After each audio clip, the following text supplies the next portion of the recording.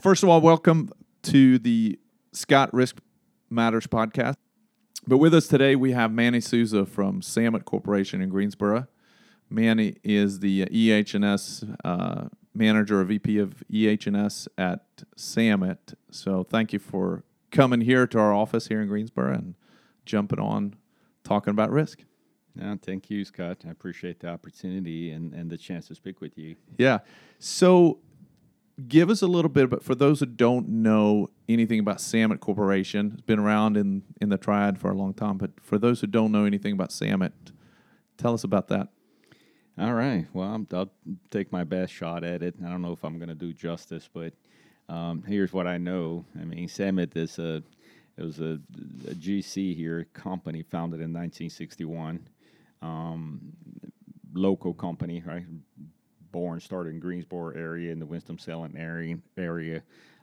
Has grown quite a bit in the last 60 years. You know, just recently we celebrated our 60-year anniversary.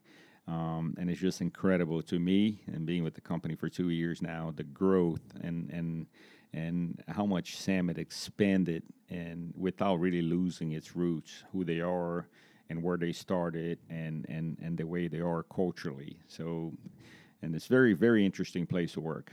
I'm telling you, Still based here in Greensboro, still based in Greensboro, but have grown. What regions are you covering now? Okay, so Samet today has 6 main regions and some room for growth there to a few different regions. But the key regions that we have right now is Greensboro as headquarters. We have Charlotte. We have Raleigh. Wilmington as one of our newest region. Then we have Charleston, South Carolina, and Savannah. Okay. So those are our key 6 main regions that are currently operating today. Okay. And you tell us a little bit about your role there at Samet. Okay, so we Chief hammer swinger.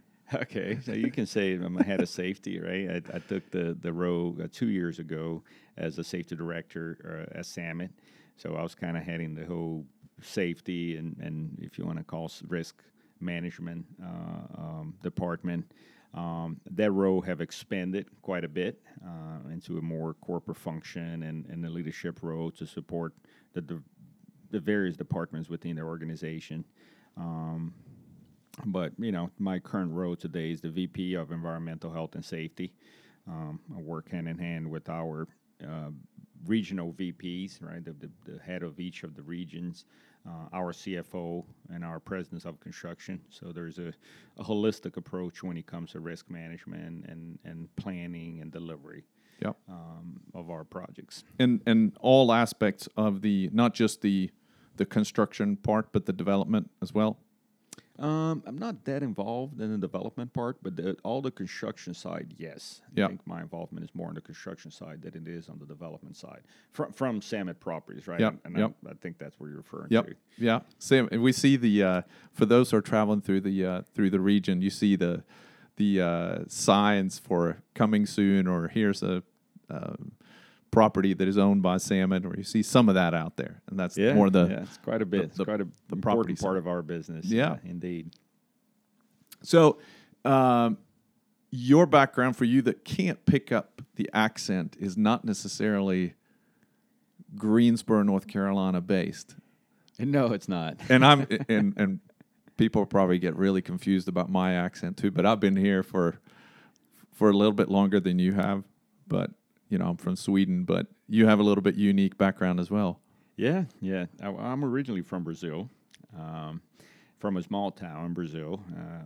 Believe it or not, very similar to the way of life here in the Greensboro area, which is something that I relate to quite a bit. Yep.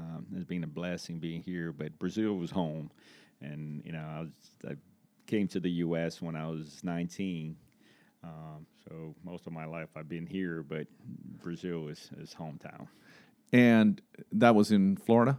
You came? It was Florida. Yeah, Florida was home for me for a little over 20 years, and then I started traveling. But I still consider Florida kind of home in a way. Second home? Second home, yeah. Third away home? from home. So, and then give us a little bit, because you've been in this, so not to give away your age, but how long have you been in the risk management safety field? Well, I've been in safety for about 20 years Yeah. as a full-time safety professional, and being in construction since I came from Brazil. My father was a small contractor in Florida, and it was pretty much off the plane and visiting construction sites. I didn't come here to stay. I was on my summer vacation and going to college in Brazil, and all of a sudden one thing led to the next, and we ended up staying longer. I came with my brother. He was in the military. He was a high rank official in the Brazilian army, and one thing led to the next, and we ended up staying. So pretty much being in construction since I What moved was here. what trade was your dad in? He was a GC. He was Okay. a GC as well. Yeah. Okay, great. So we managed around, $2 to $4 million worth of work at the time in the South Florida market. Okay. And then you got into, so how did you get into, what was your first, did you go to work for your dad in the beginning? Oh yeah, I did. I started with my dad, and unfortunately there was a tragic event. I lost my dad early on, and I went to work for his brother, and he owned a stucco outfit in Florida. So I think that was my biggest exposure on the family side, because I started doing a lot of work with him and started managing the jobs for him. And that was my introduction to the big GCs, started doing bigger projects.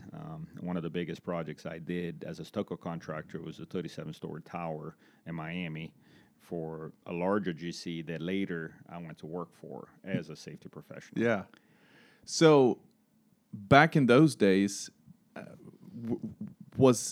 I'm interested because you started in operations and then you got into kind of the safety side of it. What did they attract you, or were you attracted to that from the beginning? Well, great question. I don't think I was ever intentionally attracted to the risk management or the safety aspects of it. They were attracted to me. I think it was more of a style compatibility there. They Yep. like how I manage my work. They like how I deliver the work in a safe manner, of course. And that kind of generated an interest to bring this individual into their team. And when they reached out to me, one of the openings they had was in risk management, was as a safety professional. And I remember the first phrase when I heard the opportunity in the safety, I said, safety? I don't think I have enough qualifications to be a safety manager. And their immediate answer said, don't worry about the qualifications. We'll get you the qualifications. That's the easy part. We need Manny to be on our team, and that's how it started. So I'm also curious too. So approximately what year was that? This was 2003. 2003. All right. Back in those days, how much discussion was it about safety versus risk management? Here at Scout, we talk about risk performance a lot, which is more of the action-based or what you do. But I was working as a safety manager myself at that time. My background was in manufacturing, not in construction. But you didn't hear much about risk management. No, not at all. Good point, right? At the beginning, it was very entry-level basics around safety, right? And we're talking about physical protection, PPE, and fall protection, and that was kind of the extent of it. More regulatory-based. Yeah, more compliance-based Yep. stuff than big picture risk management, right? I think that came later in my career with experiences in different jobs and different support roles that I play in different parts of the U.S. But at the beginning, it was just purely compliance and physical risk management at the time. And your learning curve was, this was a fresh set of eyes or a fresh experience in your background, even though you've been on the operations side. Now you had to learn some new stuff. Yeah, but it was very good though. It was a smooth transition into the safety part, because I was already attracted to the constructability portion of it, right? How you put something together in an efficient manner. So introducing the safety aspects on things that we could or could not do, it was fairly easy. And I think the biggest offering that many brought to the table was just the ability to listen and just make a contribution without being just compliance driven, right? Without being the cop of safety. The ramrod or here's the standard that says thou must do this. Indeed. Here comes Manny. Hide. All right, and then, but you grew, and eventually.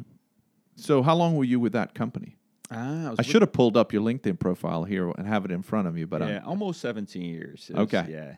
So I think the biggest change, right, as far as experience and exposure, happened in 2008. And the downturn of our economy, right, especially in the construction industry in many areas of the U.S. or globally, I was offered a unique opportunity to become what they call at the time a global auditor. And pretty much was a troubleshooter. I used to go to different parts of the U.S., different regions, and help teams on projects that they were having challenges with. Sometimes those challenges were purely driven by safety performance. Some other safety performance was just a bypass product of all the delays and financial impacts and trade partners default. So the main root cause of the issues varied quite a bit. But that exposed me to many different markets and styles and project sizes that gave me a unique perspective and a great opportunity to learn. And this was for a pretty large company. Yeah, this was for an international company with operations throughout Europe, Australia, Asia, Americas. And big projects size. Yeah, significant large projects. Yep. Yeah. So at that time in 2008, when I started traveling, and I traveled for about 5 years, so my area of coverage was North America, Central America, and South America. Wow. So we had projects in Brazil, Chile, Peru, Argentina, Mexico, and the U.S. So those were the areas that I ended up getting involved in supporting at the time. And then you got tired of traveling. Well, I did, and I think the company and the opportunity came knocking. Yeah, and they kept a good eye on us to make sure that we're not sacrificing our families and our personal lives just for the company, right? So I got offered the opportunity to come back and said, man, you're being away from home for too long, so we have a position for you here back home, and I did embrace it, which brought me back to Florida. Did a few jobs in the Florida market. I was the safety director for that company in Florida for a period of time, and then again, the needs kept coming in to support other markets because of the larger scale projects. So before coming to Summit here, the latest opportunity I embraced was the West Coast. Yep. I actually, for the first time, moved my family out there to California and ended up leaving California for a little over 5 years. Wow. That's more than most people want to stay there. Yeah, did I just say that? That's definitely, a beautiful state. We enjoy our time Where there, in California? San Diego? No, and I lived a little north of LA, about 30 miles. Okay. In the mountains there. Yeah. Wow. So, curious, next step in your journey. I mean, going from Brazil to Florida is one big transition, but you were there for a long time, and then seeing California. But had you ever heard of Greensboro, North Carolina, when you lived in Miami, outside of LA, and Greensboro, North Carolina? A little bit. Well, honestly, no. I don't recall, but I had been pretty close. I had done a project in Winston-Salem. Okay. We did a VA hospital in the area, and I did a project in Chapel Hill, which, honestly, I love the area. The two opportunities that I had to interact with the locals and the local market, I just loved it. I think was the closest experience to home in Brazil. You know, the people, the culture, and it was a very positive experience. And I think that was the beginning of, the reason why Manny's here today. Yeah. Those two experiences. And now you've been there 2 years? Yeah, it'll be 2 years here in a few weeks. Yeah. It's weird because sometimes I feel like time flies, but that was right. So you took that leap right in the middle of COVID. I did, yeah. And I think that was one of the contributing factors, too. Yeah. And this is a funny story. It's really not much to it, but along my career, I developed some very strong relationships. Good relationships based on respect, trust, and mutual successful results, right? So I got a phone call from one of my peers, somebody I had worked with in the past, right when I came off the traveling part of what I did to Florida. We did a very successful project in the west coast of Florida, and one of the executives I work with, we became friends. And he's the one that made the call to me, and it was a technical question about a safety product, and the conversation expanded, and he said, Manny, we've been looking for somebody out here, and he described Samet, and it sounded very attractive, the culture, the people, the things that he was involved with, and he said, Manny, this would be a great opportunity. And I only had to say one thing. I remember vividly, I said the phrase, tell me more. And when I said that phrase, he kind of really, the conversation tone changed completely. And he started calling other people, and I started getting calls shortly after that. And here I am. So he was testing you out to see if you were interested. I think it was. But it was really good. I don't regret. It has been a great experience. So where at that time, so in the risk performance journey of Samet, which have grown now, you mentioned 60 years and has grown just a tremendous amount. But from a risk perspective, when you came, where were they then? And if I get your be thinking about where were they then, where are you now, and where are you going from the organization's goal, strategy, action perspective? That's a excellent question, a very technical question, right? So when I came down here to meet, just your perception. Yeah, of it, yeah. When I came down to meet the leaders, I had one question in mind. I said, "Why me? Why you looking for more? Why are you trying to bring this individual from an international company that's working on all these large projects to Greensboro, North Carolina?" And I met some of the leaders, and they expressed the desires, and they took me around. They took me to see the projects that we had and all the different market sectors that we're working in, and I could clearly see the need for more, right? For a higher delivery strategy when it comes to the safety and environmental aspects. And I also saw the great desire to continue to grow the culture of care.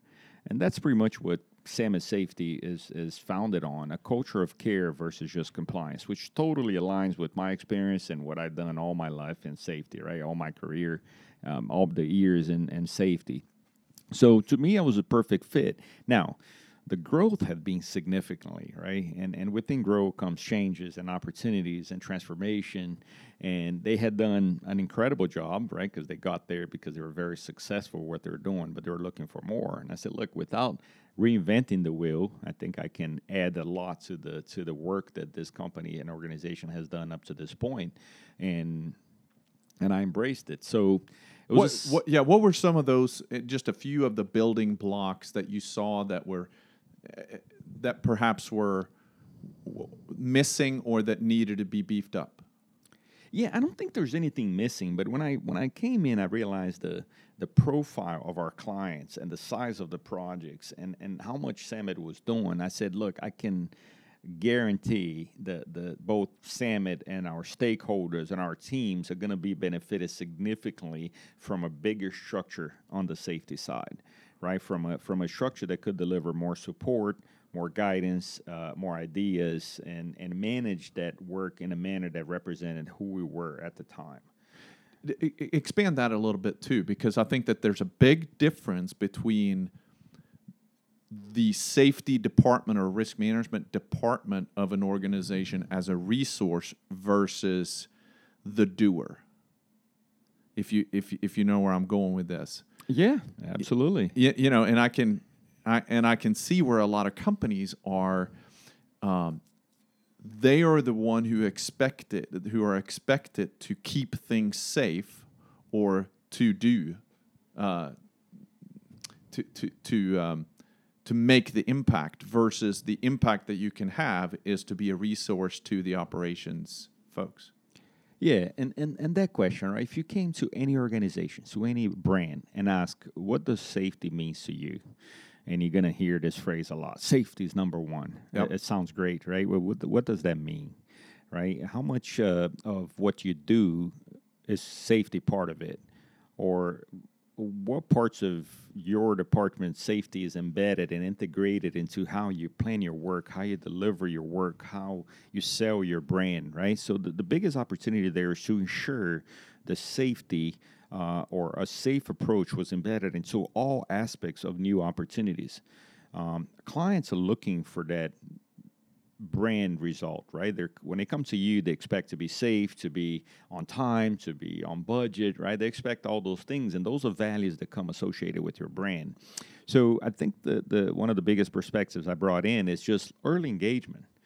Let's look at every opportunity there and do an initial early risk assessment to ensure we have a strategy to deliver that opportunity successfully. And the key here is successfully, right?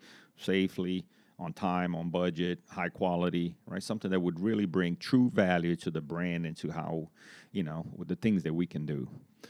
And I'm assuming then that you saw opportunities to be able to do more and earlier in those times. Yeah. And look, I can say this in summary, right? Summit had invested in some incredible tools to help them manage the overall safety management within Summit, right? Yep. Those tools had to be calibrated a little bit, had to be sharpened a little bit, and put to use. And for you to get the best results out of a tool, you got to train people how to use that tool and what that tool is for. So we invested heavily through good communication, open communication on, strategies, conversations. There's many ways to build a building. There's many means and methods out there that can deliver different results. So we're not talking about just safety glass and hard hat. We're going to talk about big picture means and methods on the delivery front, right? I mean, if we're looking here, I'm looking outside of your window, beautiful buildings and a beautiful sunshine day. And if somebody said, look, we need to resurface or refinish this entire facade, I can come to USA. In Asia, they do bamboo scaffold, and It looks great. That's how they work out there, right?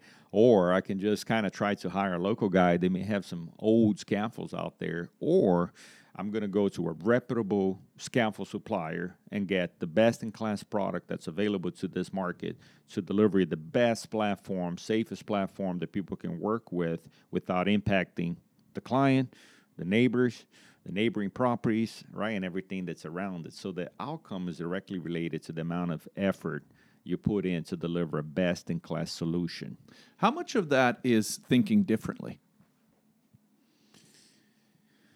I'm not sure what you call differently, right? Well, what goes back in my mind, you explained one time when you guys were taking on a project where you were building convenience stores and the gas station pumps, and the thinking differently, meaning the traditional way was you erect the steel and then you build the canopy with the lighting and these type of things afterwards, and you have to worry about fall protection. And someone came up with the idea of why don't we build it on the ground, which is a completely different way of doing it, and it's not traditional. But the results of that was higher reliability and higher profits. Yeah, and this is based on a model that's not new to our industry. It's actually a model that's used in many industry, right? The hierarchy of risk control. And on the very top of that inverted pyramid is elimination, right? That's the best way to mitigate a risk if you can eliminate that risk. And that's really one of the best controls out there. And they start working down that pyramid to engineers controls, substitution, engineer controls, and then administrative controls that I think through the pandemic we learned very well that's to be very ineffective, right? At every commercial property or business in the U.S., there's a sign at the door, and we know very well how we comply with that sign on the door, right? That's administrative control. There's not a lot of success linked directly to that piece of paper, attached to the door. On the other hand, though, on the means and methods, on the engineering, and on changing just sometimes the sequence of how you do things can have a significant impact on success. And success, again, I'll link back to quality, safety, budgeting, right? Because the results are much greater. And one of the biggest risks we face in construction and overall, even going back to compliance, is fall hazards, right? So no better way to really eliminate that, to trying to do on the ground as much as you can. And it's widely being done in our industry through modelization and pre-assembly and pre-erection, and all those things really creates a significant, tangible impact on the outcome. Yeah. So that's the approach. I like to take that approach on everything that we do. Is there any way here we can be more efficient, but just looking outside the box? And other markets are doing, right? Other markets are evolving differently. And when I say markets, I mean globally speaking, right? The construction industry has evolved differently in different parts of the globe. Yeah. And sometimes we have to look outside and see what our neighbors are doing, right? Well, and I think that it's the interesting conversation too about the operations and the finance management of an organization when you're taking on a project or a division, and the willingness and the ability to listen to the resources, but then also and having the desire to want to have more resources and support for them to be able to make good decisions. The other part is, in the old days, perhaps it's a qualification and a capability issue as well, where companies had safety professionals that were more, their expertise was more about walking the job sites and pointing out hazards at that time. It's a different individual sometimes to be able to then be in a pre-construction meeting, to be able to have good conversations peer-to-peer in that planning stage. Yeah, for the longest time, I think our industry was driven by compliance, right? So you had a lot of safety professionals come into this industry as literally as safety cops. They're just looking at compliance books and looking at numbers and looking at some of the controls that are captured in the book. There's way more than what's captured in the compliance standards, right? The industry has evolved quite a bit. So there's a lot of innovative products and solutions out there that can deliver greater values. Now, are we talking about that? Are we discussing those opportunities early on? Or we're just waiting until we start seeing workers out there with hard hats and safety glasses to start chasing non-compliance? There's only so much you're going to get out of that exercise. If you engage early on, you're going to minimize your time in the front line there correcting unsafe conditions, and collect more of good positive results. That's how I see it delivers the greatest results for everybody. And it makes you feel a little more rewarded. You're part of the team. You're just not like a separate entity that's coming out there just to point fingers, right? And talk about things that people are not doing right. So I think it really brings a lot of benefits to the entire group. And so if we switch now towards, so where's Samet going? I mean, the growth have continued steadily. More growth? I think so. More complexity? Growth, if you're really good at what you do, growth is inevitable, right? I mean, you're going to continue to grow. But now one thing that's really important that I heard, and it was music to my ears, that by talking to all of our leaders, we want to continue the growth, but we don't want to really change who we are. We want it to be an organic growth. We want to keep our DNAs. We want to keep our relationship with our stakeholders, clients, and associates, right? We want Samet to feel like Samet 5 years from now. And we're really highlighting the need to remain who we are despite of who we become in a few years to come. So as you see, Samet has a strategy to grow from within the markets that we're already operating. So if you look at the map there, you're going to see the circles of operations that we have, and they all overlap in one way, shape, or form. Mm-hmm. So the goal is to expand within that influence that we already have. So that way, it's not like we're deploying a group of new associates to a place that's so far away that we wouldn't have the same influence, the same impact, the same resources, right? If you grow within those circles, we're more likely to be successful to maintain the organizational structure that we have today. So we already identify a few markets that we're already operating in, whether by a client or by an opportunity that we have on the property side, on the Samet property side. But we're already operating these new markets that eventually they're going to become what we call a region that we have an established presence on. So probably not a Houston, Texas footprint not yet at this point, right? Yeah. We may see one closer to Florida as you're going down there and Yeah, no, it's back very home. possible. I think the two closest market now that we're really kind of expanding into be Richmond, Virginia, and Jacksonville, Florida, for instance, right? Yeah.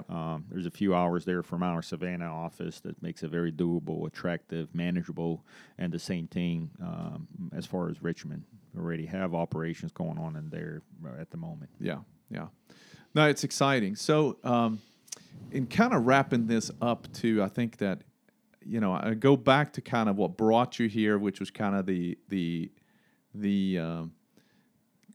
almost going back to roots of who Manny is, but let's say now, because you're now in a different season of your life where you are a teacher and you are a resource, but let's say you met Manny, 19-year-old Manny, who just came off the plane, and you're now can be his coach and advisor out there. What would you tell him? Man. Young Manny, experienced, seasoned Manny meets young Manny, and what are the things you wish you would have known back then that you know now? Well, that's an excellent question, right? And then there's no way I can answer that question without mentioning something that's really personal to me that kind of changed my life, both professionally and personally. I was early on in my career as a safety professional. I was involved in a catastrophic event. It was a very serious accident involving a tower crane where two people lost their lives. One person was really close to me and my family. Was my assistant, son of a close friend of mine that worked with us at the time. And that event really taught me so much from both a personal side, the emotional impact of a serious incident, right, in our industry, that I cannot even begin to explain the impact of a catastrophic event like this, the emotional side, the financial impact, I already mentioned the emotional, the physical impact, right?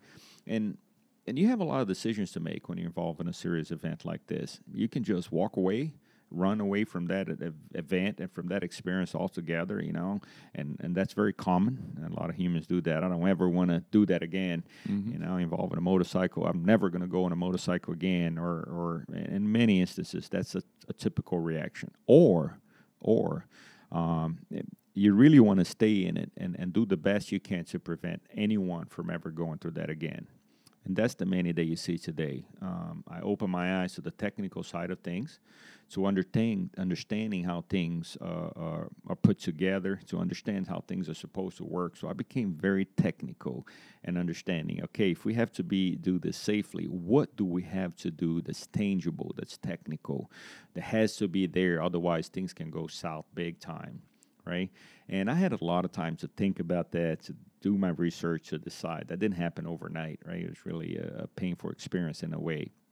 But if you're talking about cranes, for instance, right, that with my previous employer, I was considered a subject matter expert. I never called myself that, but that was one of the personal decisions I made. I want to learn as much as I can about cranes to really, if I go out there on a crane erection or a crane jump that most people are passing right under, don't even realize is going on, that we can do all the right things to prevent a catastrophe from happening. And believe it or not, they happen quite often. You turn on the news, you see in the last 10 years, the amount of tower crane collapse that have happened throughout the U.S. and globally, right? So they're not that uncommon as people think they are. So I would really go back and work your relationships, right? Pay attention to people. We learn so much from people that are right next to us, and sometimes we don't even pay attention. Right? Just embrace those learning opportunities, because there's a lot of that can come out of it, right? By just learning from your peers. And it's right among us all the time. People with more experience, people that have been doing longer, people that have a lot to offer. And quite often we don't take advantage of that. So that's my biggest advice to the young professionals. Take advantage of people that are next to you that can teach you valuable lessons, life lessons and professional lessons and experience, right, from just time in the field. I think that would be my biggest feedback to that young Manny, Don't think you know it all. Just pay attention to the people around you. Maybe we should put a picture of young Manny in the show notes here. No, Manny, you're in a special place. You're here for a reason, and the ability to give back. You're in a sandbox in a more seasoned time of your career, but you're in a sandbox where you can apply this experience and the knowledge. But I look back in my career of how much time we spend in the ramp up and learning part, and it's incredibly rewarding to learn. But there's a difference when you can also teach, and when you can give, and when you can, just from your heart be able to say, sure, I'm here to help you. And it could be a big thing, it could be a small thing. But the ability to be a valuable resource to people, I think, is what's incredibly rewarding professionally or personally. So yeah, indeed. And I have to confess and thank Samet for that platform, right? Because, I mean, having experience and have learned and have all these knowledge to share, if you're not given the platform, there's so much you can do, right? So Samet provided that platform, and they trusted me and what I had to offer, right? It has been an incredible relationship there with my leaders, our associates, the people that I work with. So when you got an incredible team, and it's probably a segue into another conversation for another day about how do you build a successful team within your risk management journey, which is you can't do it alone, that's for sure. But oh, absolutely. But and that's something that I've watched and seen how how you empower them and challenge them as well, which is fun to see. And how do they integrate and interact with operations? And it's kind of seamless at Samet. Yeah. So we're glad to have you here in North Carolina. I can honestly say that. Oh, thank you, Scott. Now, going back to the team, Samet could not do it without the team we have in place on the safety side. Incredibly talented individuals. They have a lot to offer. Incredible culture they bring as well. They just add significant value to who we are. So you're absolutely on point there. Well, we're going to wrap it up here. Thanks for jumping on, and hopefully we can. If anybody want to get in touch with you, what's the best way to contact Manny Souza? Well, my professional email, Manny amsouza@sametcorp.com, or my cell phone. I always answer my cell phone if I'm up, and 786-298-9218. Yeah, and you can contact me as well if you want to get in touch with Manny. So thanks so much.